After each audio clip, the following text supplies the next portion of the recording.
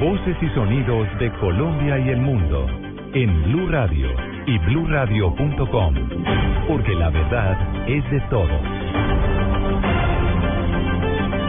10 de la noche, 2 minutos, aquí están las noticias. 2 personas más resultaron heridas en el ataque sicarial en el que fue asesinado el polémico abogado Ignacio Londoño. Nos amplía en Cali, Carolina Tascón.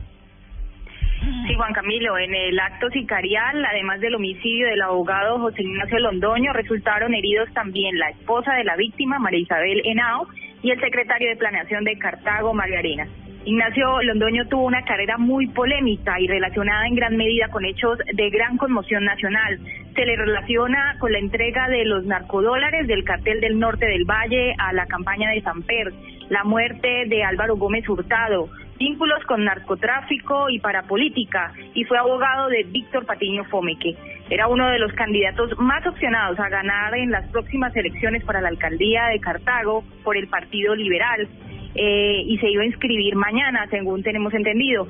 Los últimos reportes de las autoridades informan que se encontraba reunido con sus colaboradores de campaña y cuando salió fue atacado por 2 hombres. Desde Cali, Carolina Tascón, Blue Radio.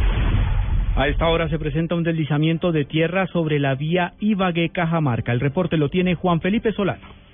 Juan Camilo, buenas noches. El Consejo de Gestión de Riesgo del Tolima acaba de confirmar el cierre total de la vía Ibagué Alto de la línea a la altura del peaje de Cajamarca.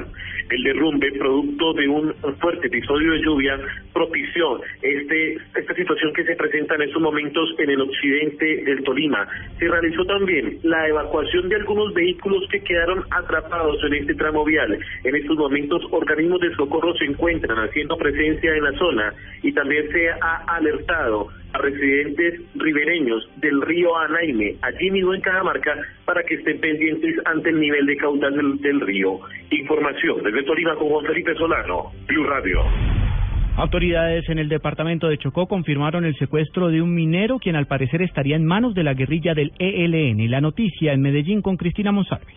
El secuestro del minero se registró en el corregimiento La Vuelta del municipio de Lloró, en Chocó, donde hombres del frente Manuel Hernández el Boche del ELN habrían quemado maquinaria de empresas que trabajan en la zona. Así lo confirmó el secretario del Interior de Chocó, Bismarck Calimeño, quien señaló que el Gaula ya adelanta la investigación. Lo secuestraron al minero, que entre otras cosas es hermano de uno de los escoltas del gobernador. No, el sobre el río anda arriba. Según las autoridades, este hecho podría estar relacionado con el cobro de extorsiones en el departamento. En Medellín, Cristina Monsalve, Blue Radio.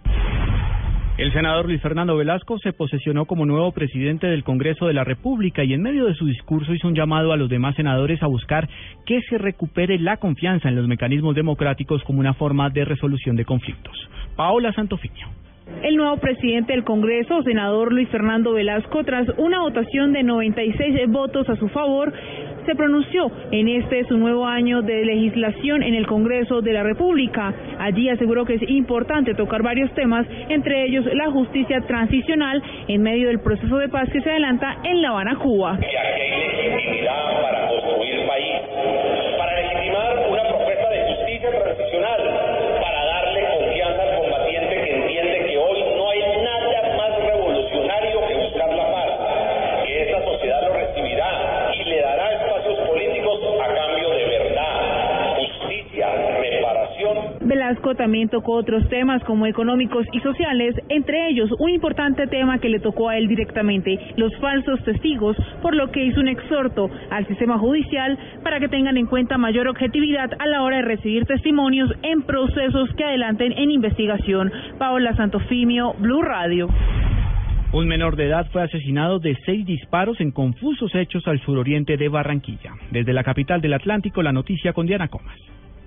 Aunque la policía señaló que el joven de 17 años presentaba 3 anotaciones judiciales y que fue asesinado por un camionero para defenderse de un robo, su madre, Vanessa Oliveros, desmiente esta versión y asegura que lo baleó un muchacho del barrio porque pasó una línea imaginaria del territorio dominado por una pandilla en el barrio Rebolo. Allá hay unas fronteras que no se pasa de aquí, no se pasa de allá, ¿ya me entiende? Entonces el hijo mío pasó para allá, en bicicleta, entonces él dijo que si el hijo mío iba a marcar, entonces el hijo mío más por esto, o sea, se fueron a discusión extorsión. Entonces, cuando el hijo mío regresó, lo mató. Agrega que el asesino huyó del barrio al ser identificado cuando cometió el crimen. En Barranquilla, Diana Comas, Blue Radio.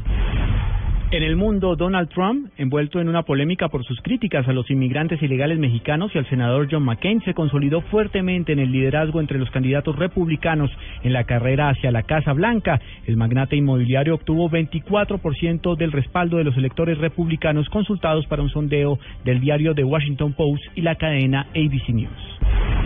10 de la noche, 7 minutos, ampliación de estas y otras informaciones en bluradio.com. Continúen con